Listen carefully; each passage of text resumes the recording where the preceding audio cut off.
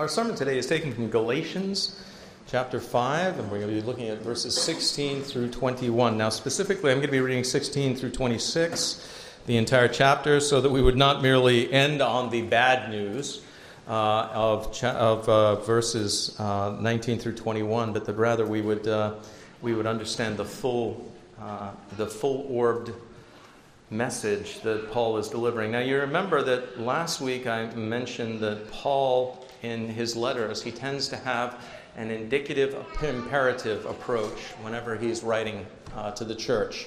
The first thing he sets down is things to be believed, the credenda items. These are the things that we are supposed to believe about God. This is the truth taken from His Word, building on the Scriptures of the Old Testament. God laid down His redemptive truth, starting in the Old Testament and then all the way through the New Testament. And so He explains that to the church, and then He pivots at some point in all of His letters into a therefore. Because of these things, therefore, and then He sets forth what we should do. And now He's going to be talking about the way that we should be living our lives here on earth. So it's very important that we pay attention to that, to know what it is that we're supposed to be doing in this world, how we're supposed to live, what we're supposed to believe is very important, but what we do with that information and live it out is equally important as we're being conformed to the image of Christ.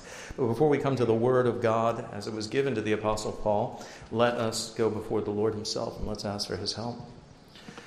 Sovereign Lord, we're going to be dealing with weighty things today. We're going to be dealing with important matters, and I know that whenever that happens, whenever we come to Your Word and we're dealing with things that are of supreme importance, we know that the evil one is doing his work. We know, O Lord, that he'll be at our elbows seeking to distract us. He'll use whatever means he has. He will introduce thoughts that we wouldn't have had otherwise, distractions. He'll bring up grudges. He'll make us quibble over points. He'll tell us that these things are unimportant compared to the things of life in the, quote, real world. He'll say that that's far more important. Why should we listen to these things? Our endeavors in business and life and romance and pleasure and leisure, all of those things are far more important, he'll tell us. Why don't we think upon them? Let our minds rove to and fro throughout the world, he'll tell us. Don't concentrate, whatever you do, on what the speaker is saying, what the preacher is trying to tell us. And that should be a warning to us. The very fact that he fights so hard to distract us should be a warning to us that these things are so very important and that they mess with his agenda for our lives. So therefore, help us to fix our attention upon the Word today and help me, O Lord, to preach. I confess I'm a sinner with feet of clay. I have no power to change men's hearts. I can barely reach their ears. It's only if you do the work of changing hearts and molding and conforming us to the image of Christ that anything good will happen. Remind me that without you we can do nothing, Lord. And I do pray that you would assist me. Give me fire in my bones. Give me zeal for your word. And I pray all these things in Jesus' holy name. Amen. Galatians chapter 5. And I'm going to be starting with verse 16 and then reading through to the end of the chapter. This is the word of the Lord. I say then, walk in the Spirit, and you shall not fulfill the lust of the flesh. For the flesh lusts against the Spirit, and the Spirit against the flesh, and these are contrary to one another, so that you do not do the things that you wish. But if you are led by the Spirit, you are not under the law. Now the works of the flesh are evident, which are adultery, fornication, uncleanness, lewdness, idolatry, sorcery, hatred, contentions, jealousies, outbursts of wrath, selfish ambitions, dissensions, heresies, envy, murders, drunkenness, revelries, and the like, of which I tell you beforehand, just as I also told you in time past, that those who practice such things will not inherit the kingdom of God. But the fruit of the Spirit is love, joy, peace, long-suffering, kindness, goodness, faithfulness, gentleness, self-control. Against such there is no law. And those who are Christ's have crucified the flesh with its passions and desires. If we live in the Spirit, let us also walk in the Spirit. Let us not become conceited, provoking one another, envying one another. The grass withers and the flower fades, but the word of our God will stand forever. What on earth is going on in America at the moment? I turn on the news, and I suddenly feel like I've been thrust into the middle of a dystopian novel, and not a particularly good one. You would be forgiven if you feel a little too much like Winston Smith. People send me news articles, and I have to look and make sure they're not from The Onion or the Babylon Bee.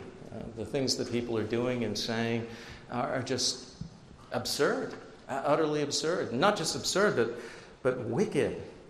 I find that, and I don't know if this is the case with you, I hope it is, I find that these days I have to, when I wake up in the morning, the first thing I have to do is I have to read or listen to the scriptures before I can go to the news in order to be steeled in my heart against what I'm about to hear or learn about what's going on. Now, I have grown used to things as a result of that would have been unthinkable in my childhood. I've grown accustomed to them becoming commonplace in the United States of America. Now, when I say I've grown accustomed to things that would have been unthinkable in my childhood, I need to make this point. I did not grow up in the Bible Belt. I did not grow up in a particularly Christian environment. I grew up in one of the bluest of the blue states. I grew up in northern New Jersey. We came from England, which was a place where Christianity when we left, it was on life support, let's put it that way. And when we came to New Jersey, we came to a place also where the gospel was not frequently heard at all. It was not a particularly Christian environment that I grew up in. There was lots of sin. But one of the things about the sin that occurred when I was a child was it wasn't normalized. It wasn't public. People of the same sex, for instance, did not legally marry one another. Nobody seriously argued that toddlers had the ability to pick their own sex. Any more than when they told you they were a Tyrannosaurus, you should take them seriously about that. Or that children should be allowed to get sex change surgery. Or that they should be taken to gay bars to see drag shows or to participate in those drag shows themselves. Children fought. We fought a lot. I fought throughout my entire childhood, but we did not kill all of our classmates. There was pornography, but it was something that you hid away, something that you were ashamed of. People, when I was growing up, could still be shocked by things like, thank you very much, could still be shocked by adultery or foul language or perversion or drug use. Out-of-wedlock births were still the exception. They weren't yet the norm. And these were things that happened. They were out there. But most people agreed they were wrong. Even if they wanted to do those sinful things, they knew that these things were things that they shouldn't be doing. Most people still wanted to grow up, when I was growing up, as members of the same sex that they were born with. They wanted to finish school. They wanted to get a respectable job. They wanted to get married to someone of the opposite sex. They wanted to raise lots of kids and then tour around the United States of America in a recreational vehicle, taking lots of pictures to bore children with, particularly their grandchildren, at slideshows and barbecues and things like that. That was life when I was growing up. Now, why? Why was that the case? That my childhood was so very different from what we see in the United States at the moment. Well, while I wasn't brought up in a truly Christian society where people regularly read the Bible as the Word of God and trusted God for their salvation, I was brought up in a culture that was still, and I hate to use this word, but those of you who were raised at about the same time as I was will understand what I mean. I was brought up in a culture that was still Christian-ish, if I can put it that way. Those of you who grew up know kind of instinctively what I mean by that. It wasn't a genuinely Christian environment. The days when the Bible was truly believed and honored at every level in society, when family prayer and the Christian Sabbath were still the norm in society, and when the gospel was still preached in its essential integrity in most Christian churches, those days were over. We can think of those days as the days, that is when the gospel was being actively preached and believed, and it was still the regulator for our society. We can think of those days as the day when the gospel fire was burning within our nation. When I was growing up, the fire had mostly burned out. Modernism had put an end to that. But even though the Christian fire wasn't burning in northern New Jersey where I grew up, the embers were still there. People still looked to the glowing coals and received some warmth and a little bit of light. The after effect of the fire was still there, like a campfire that was no longer being fed, but still there was some smoldering going on, some coals glowing. And people still, for the most part, followed Christian ethics, even if they didn't know why they were doing it. But eventually, the afterglow faded out. The campfire went out entirely, and the nation was plunged, for the most part, into darkness. What happened? Well, people turned their back on God. They turned their back on His Word. They turned their back on the way of His salvation. What did they say? What did we say nationally? I lived through this process where we said essentially, that was the past. That was the bad old days. We are wiser now. We're further along. It's not just that we have Wi-Fi and that we can cook a pot of noodles in our microwave in seconds flat, or fly through a tube in the air at 565 miles an hour and arrive at our destination all the time chatting and sending out cat memes and complaining that the connection is not fast enough while we are traveling through the air. Now human reason and human desire, they will be our guide. They will lead us to a new utopia that will be better than anything that has happened in the past. This, we thought, was progress. We called the throwing aside of Christianity and everything that came with it, we called that progress. And we said we're better off now. But what happened, I have to tell you, was not progress. It was actually regress. And incidentally, if you want a wonderful study of that as it occurred in the early portion of the 20th century, the first half, I would encourage you to read one of the first books that C.S. Lewis wrote after his conversion. It's called Pilgrim's Regress. If you've read Pilgrim's Progress, you will see that as the way that Christian goes to the heavenly city. Well, in Pilgrim's Regress, and I'll try not to be Andy who ruins the plots of books, in this, the pilgrim is watching how society retreats from the truth of the gospel. Having reached the heavenly city, how we turn around and go in the opposite direction. It is incredibly not just insightful, but prescient. It sees the way that society is going and the things that would happen and the philosophies that people thought were good that were actually destroying things. But what I mean when I say we regressed is that we went back to the pre-Christian period before we had the light of the gospel. We are actually going back to our pre-Christian days and the savage and the selfish ethics that come from our state of total depravity. The natural man in his natural condition is not somebody who is filled with light and love. We're going back to the kind of situation that prevailed in the days of Rome. Paul understood that, and he understood the cause. He understood that when we throw off God, you see, all of us have within us an understanding that there is a God. We are all capable of, for instance, looking at a book. And I do not for a moment say to myself, well, look, there's a book. It's got what seems to be information arranged in it. Isn't it amazing how wind and wave and time and chemicals all combine to create this book? And so, you would look at me and say, you're an idiot. The book contains information. It makes sense. It's got composition. It's got pages and so on. It obviously has a creator. It's got an author. The information has a source.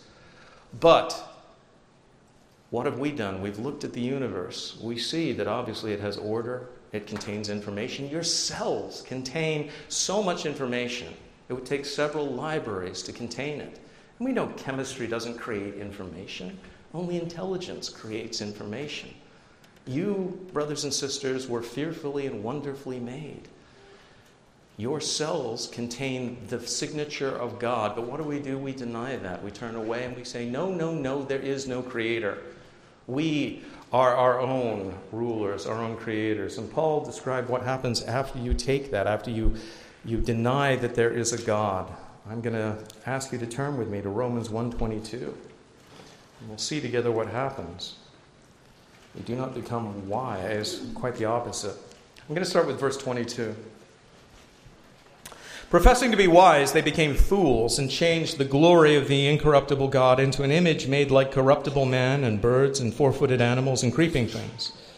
Therefore God also gave them up to uncleanness in the lusts of their hearts, to dishonor their bodies among themselves, who exchanged the truth of God for the lie and worshipped and served the creature rather than the Creator, who is blessed forever. Amen.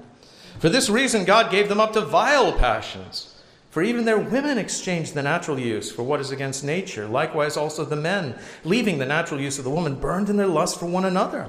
Men with men, committing what is shameful, and receiving in themselves the penalty of their error which was due. And even as they did not like to retain God in their knowledge, God gave them over to a debased mind to do those things which are not fitting, being filled with all unrighteousness, sexual immorality, wickedness, covetousness, maliciousness, full of envy, murder, strife, deceit, evil-mindedness. They are whisperers, backbiters, haters of God, violent, proud, boasters, inventors of evil things, disobedient to parents, undiscerning, untrustworthy, unloving, unforgiving, unmerciful, who, knowing the righteous judgment of God, that those who practice such things are deserving of death, not only do the same, but also approve of those who practice them. Now, coming back to the Galatian context, we need to understand that summary that Paul just gave us of the way that people act when they deny God, when they push him aside, that was kind of the norm in Roman society, in pagan societies generally. The Galatians would have been very familiar, having seen those things. They understood abortion, infanticide, euthanasia, gladiatorial spectacles in which men fought to the death while crowds cheered. They understood slavery and depravity and perversion. They'd seen it in society. It was normal in some senses for them because it was the way that people acted. They understood lies and backbiting and rebellion and all of those things, having experienced them. They knew what it was to be without the light of Christ. And they'd experienced a profound change when Paul, of course, had come and preached the gospel to them, opened their eyes to see the truth, opened their eyes to see that there is a God, that he has sent his son Jesus into the world to share his light, that he's given us his word to be a rule and guide, a light and a lamp in the midst of our darkness, to turn us away from ourselves, and most importantly, that he had given them the Holy Spirit to change their hearts, to make it possible for them to understand his word and to apply it. They'd gone from hating his laws to loving his laws. Paul had shown them that in life there are only two ways to live. There's the way of life and the way of death. There's the narrow way that leads to salvation and the broad path that the majority of people walk on. There's the way, as he puts it in these verses, of life in the Spirit. And then there is the way of life in the flesh. And he says these ways are totally opposed to one another. They have totally different ideas of what is good, totally different ethical systems, and totally different destinations. One way leads to heaven, the other way leads to hell. And there's no mistaking the two because they are irreconcilable. They're constantly at war with one another. Now, Paul has said that one of the most important reasons why God gave people his law, his commandments, was to constrain the behavior of natural men. It was an act of common grace. It was to hold them back. It was to be a rule and guide for their own laws, even where the Spirit was not present. And we see this throughout the world. You go from society to society, and you see common moral codes in place. Rules like, you shall not murder. You shall not steal. You shall not commit adultery. Believe it or not, that's still against the law in some places. Isn't that amazing? We know in our hearts that these things are wrong. But Paul made the point that these things can't save you. We've gone over that again and again and again. Merely attempting to be moral, to follow these codes, because they're right and true, and they are right and true. That will not save you. And unfortunately, that was the best that the Judaizers could do, to put people under the yoke of the law once again. To tell them, do these things, and you will live. Paul knew that the yoke of the law was too heavy. No man could bear it. No man could do it, except for Jesus Christ. What they had done, therefore, was they had brought the Galatian Christians who had been freed in Christ once again under the bondage of the law and its requirements. They had set them on a path of moralism and legalism that they could never, ever reach heaven by. And it would only breed amongst them hypocrisy, the same kind of hypocrisy that you saw in the Pharisees, who said, do this, and then didn't do it themselves. Who said, these things are evil, and then secretly did them. That kind of thing would break out in the Galatian congregation, and none of them would go to heaven, although they would all think that they were being righteous.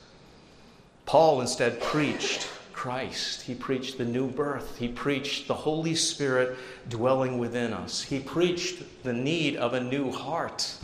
And that was a great promise that God made in the Old Testament. Back in Ezekiel 36, we'll talk about that.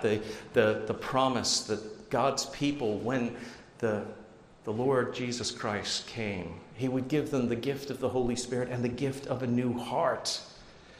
So that when we have that new heart that's filled with His law, we will obey His commandments, not out of a slavish fear, not out of a desire to save ourselves by it, but we'll do it out of love.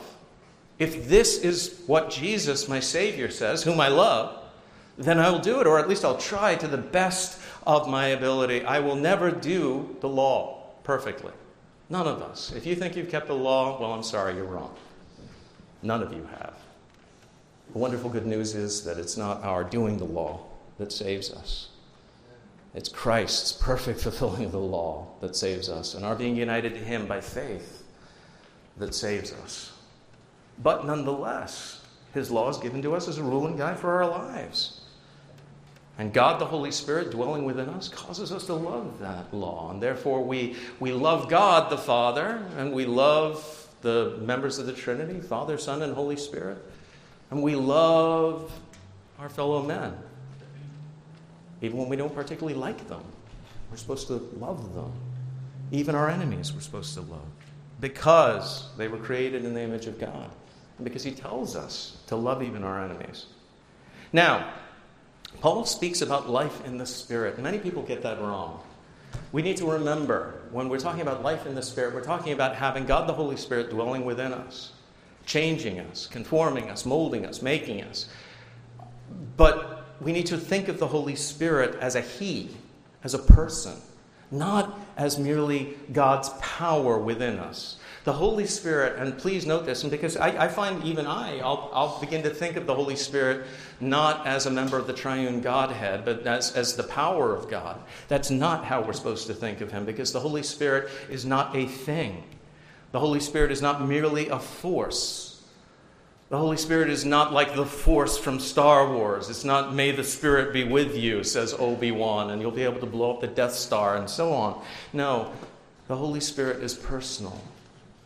It is the member of the Trinity who dwells within all of God's people, connecting them to Christ, uniting them to Him, and conforming us through the means of grace to the image of Jesus Christ. Now, there are people out there who deny that. The Jehovah's Witnesses, for instance, do think of the Holy Spirit as the force or the power of God, but not, they deny the Trinity. They deny the Bible's teaching on the Trinity. They say that there's only God the Father, and that Jesus was Michael the Archangel, and the Holy Spirit is simply God's power.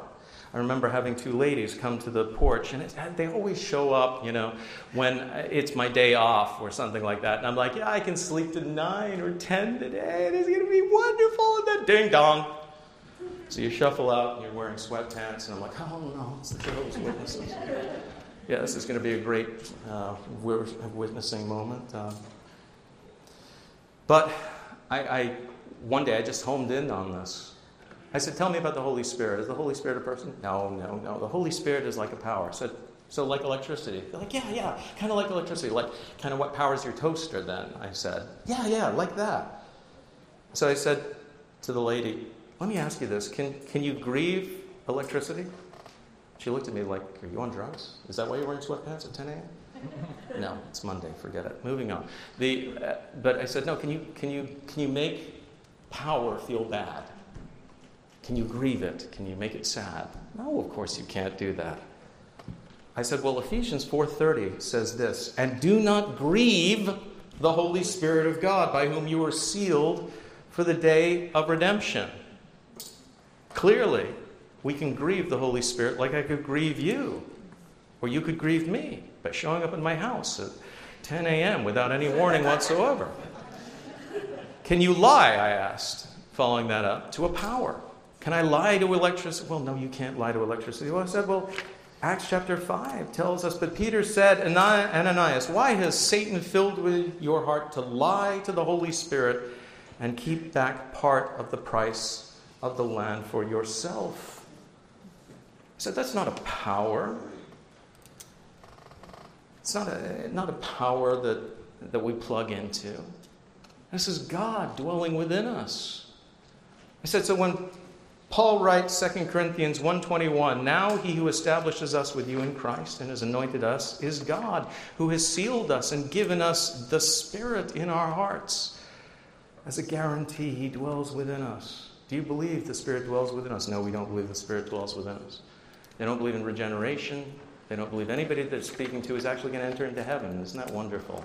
They believe that they're going to dwell in the new heavens and the new earth, but they're never going to see God. They can't come to they can't come to the supper. They don't have the Holy Spirit. They're cut off, in essence, from God, because the 144,000, and they won't tell you this at the door, but you can ask them, was filled up a long, long time ago with other Jehovah's Witnesses. They're terrible at math, incidentally. One of the fun things to do is you say, okay, so the 144,000 is the full number of God's people, right? And that was fulfilled in what, the 1960s, 50s, 40s, 30s? Probably the 40s, right? It's when the 144,000th Jehovah's Witness came in. Because they were expecting Jesus to come back in 1878 and 1914, 1917, so on. They kept setting dates for his return. But one of the fun things to do is you can say, well, let me ask you a question. How many people were saved, genuinely saved, Pentecost in Acts chapter 2? Do you remember that? Well, wasn't it 3,000 or so? So shouldn't it be 141,000? And you can gradually do that. Well, how about, they're probably about 10,000, and you can sit there playing with their minds. But why do I do that? Well, I try to undercut, obviously, and you should too, their faith in the lies that the Watchtower has been feeding them, and the false system that they have embraced, which gives no one any hope. But the point being that if you are a Christian, if you are united to Christ, it's because the Holy Spirit is in your heart. You have been united to him. He's given you that love to Christ because the Spirit loves Christ. And if he's in you, you can't help but love Christ. You're changed dramatically. But if we don't have the Spirit living within us, we are inevitably going to act in accordance with our fallen, fleshly nature, our totally depraved nature, instead of acting in conformity with the image of the one whom we are being conformed to, Jesus Christ, the second Adam. Will act in accordance with the nature of the first Adam, our first father, in his fallen state. And that's why Paul writes in verses 19 and 20 and 21, now the works of the flesh, these are the works of our normal fleshly, unfortunately fallen nature, are evident, which are adultery, fornication, uncleanness, lewdness, idolatry, sorcery, hatred, contentions, jealousies, outbursts of wrath, selfish ambitions, dissensions, heresies, envy, murders, drunkenness, revelries, and the like, of which I tell you beforehand, just as I told you in time past, that those who practice such things will not inherit the kingdom of God. Now, I had for a few fleeting moments when I decided that's madness. I had thought to myself, what I'm going to do is I'm going to spend weeks going over each one of these. Let's discuss adultery and what it is, fornication, what it is, uncleanness, what it is. Or maybe, no, that would take too long and would be kind of depressing. So let's isolate them. We'll go with the sexual sins that he lists first, adultery, fornication, uncleanness, lewdness, and then we'll go with the various idolatries that he lists, idolatry, sorcery, hatred, and then the various behavioral sins, contentions, jealousies, outbursts of wrath, and so on.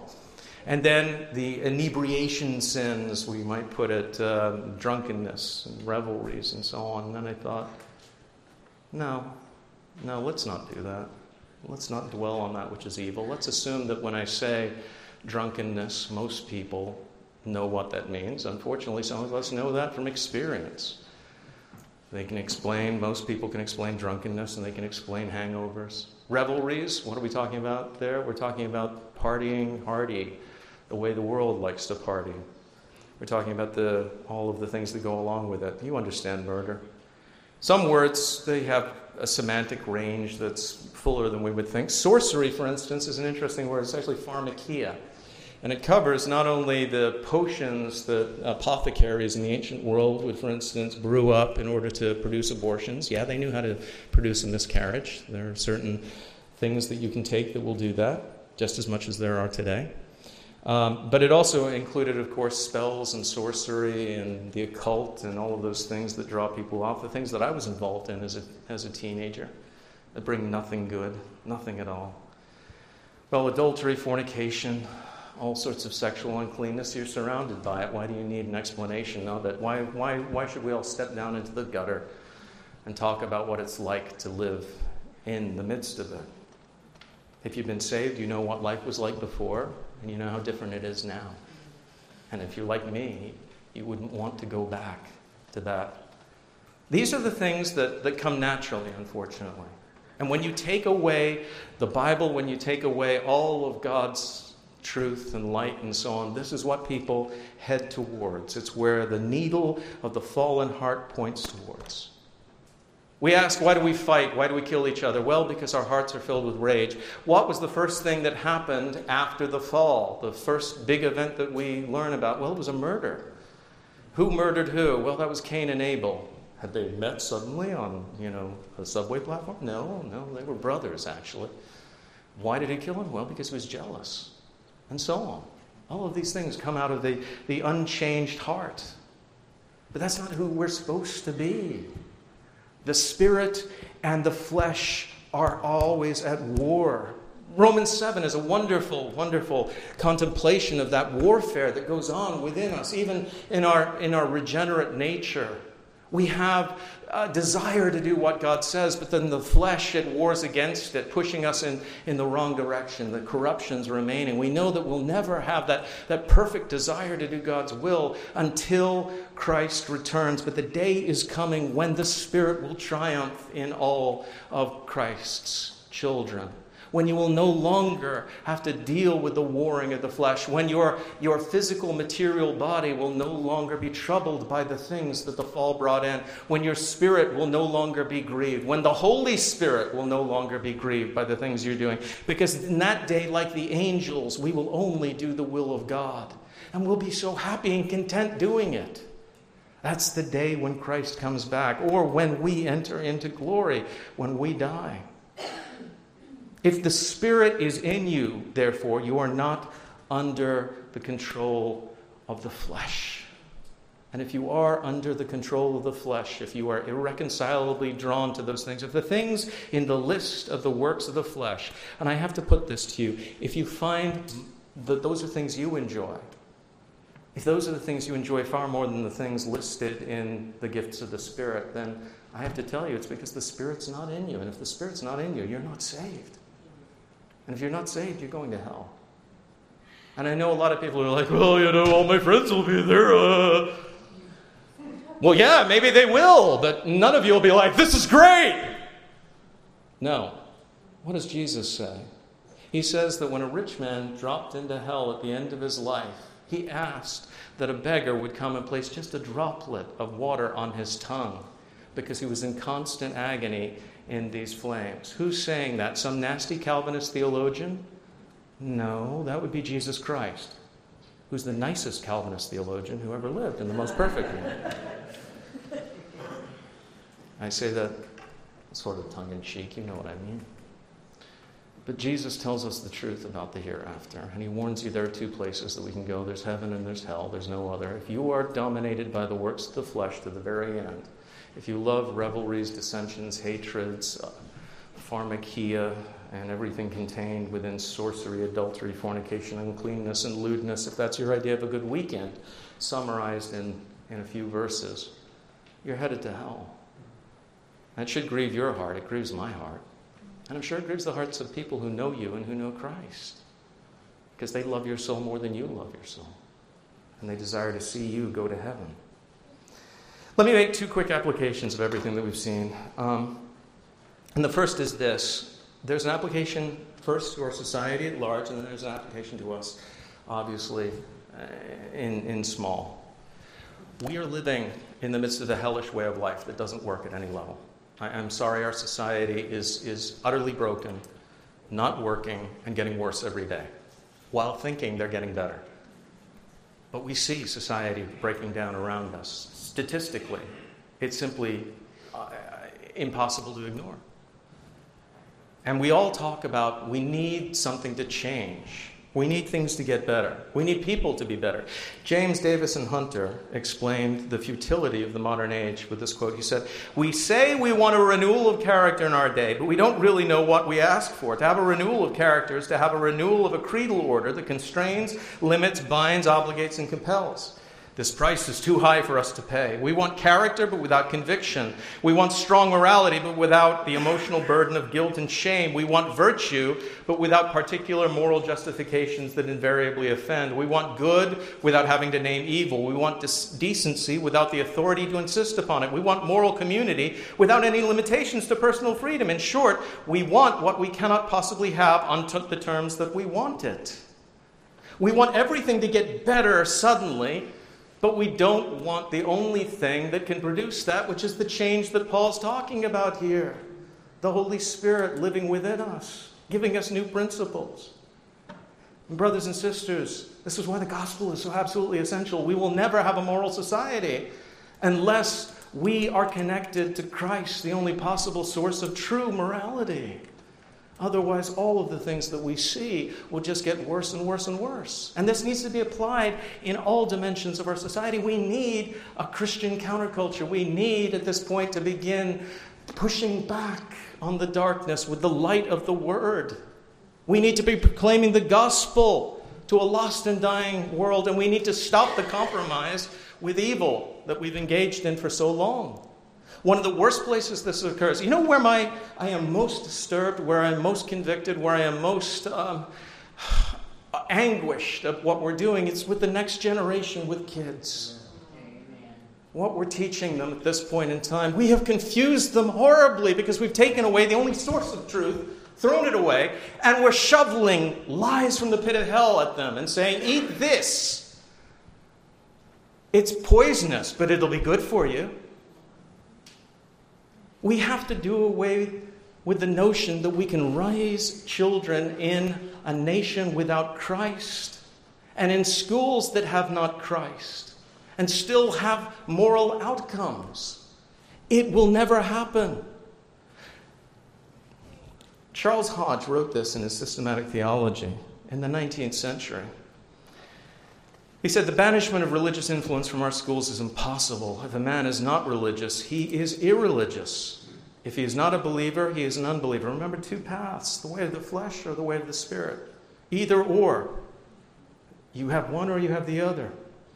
This is as true, he says, of organizations and institutions as it is of individuals. Byron uttered a profound truth when he put it into the mouth of Satan the words, "He that does not bow to God has bowed to me." If you banish light, you are in darkness. If you banish Christianity from the schools, you thereby render them infidel.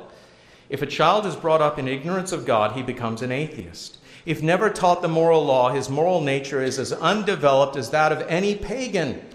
The controversy, therefore, is a controversy between Christianity and infidelity, between light and darkness, between Christ and Belial.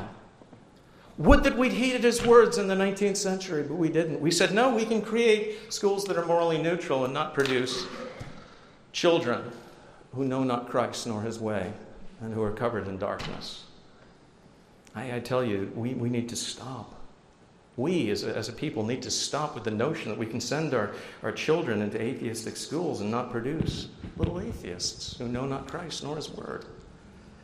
Second, us. And this is of great importance. There is no moral way to be saved. There is no way that we can work our way into heaven or be good enough to get into heaven. There's no way we can be cleansed of our uncleanness except for faith in Christ. You remember, we have that list of those things that the world naturally does, and then we have Paul warning us. I also told you in time past that those who practice such things will not inherit the kingdom of God. If that's the desires of our heart, it means that we are lost in our sins and trespasses and that we're headed for hell. The fruits indicate the nature of the plant. Christ tells us this, so we don't have time to go over Matthew 7:6, but you remember he went over the fact that a good tree bears good fruit. If your heart is good, good things will come out of it. If your heart is bad, bad things will come out of it. It's not what's outside a man that corrupts, it's what comes from within him. And he said, therefore, by their fruits you will know them. You want to know if somebody's a Christian? Watch their life long enough. And remember, you are who you are when you're alone in the dark, not when you're here on Sunday.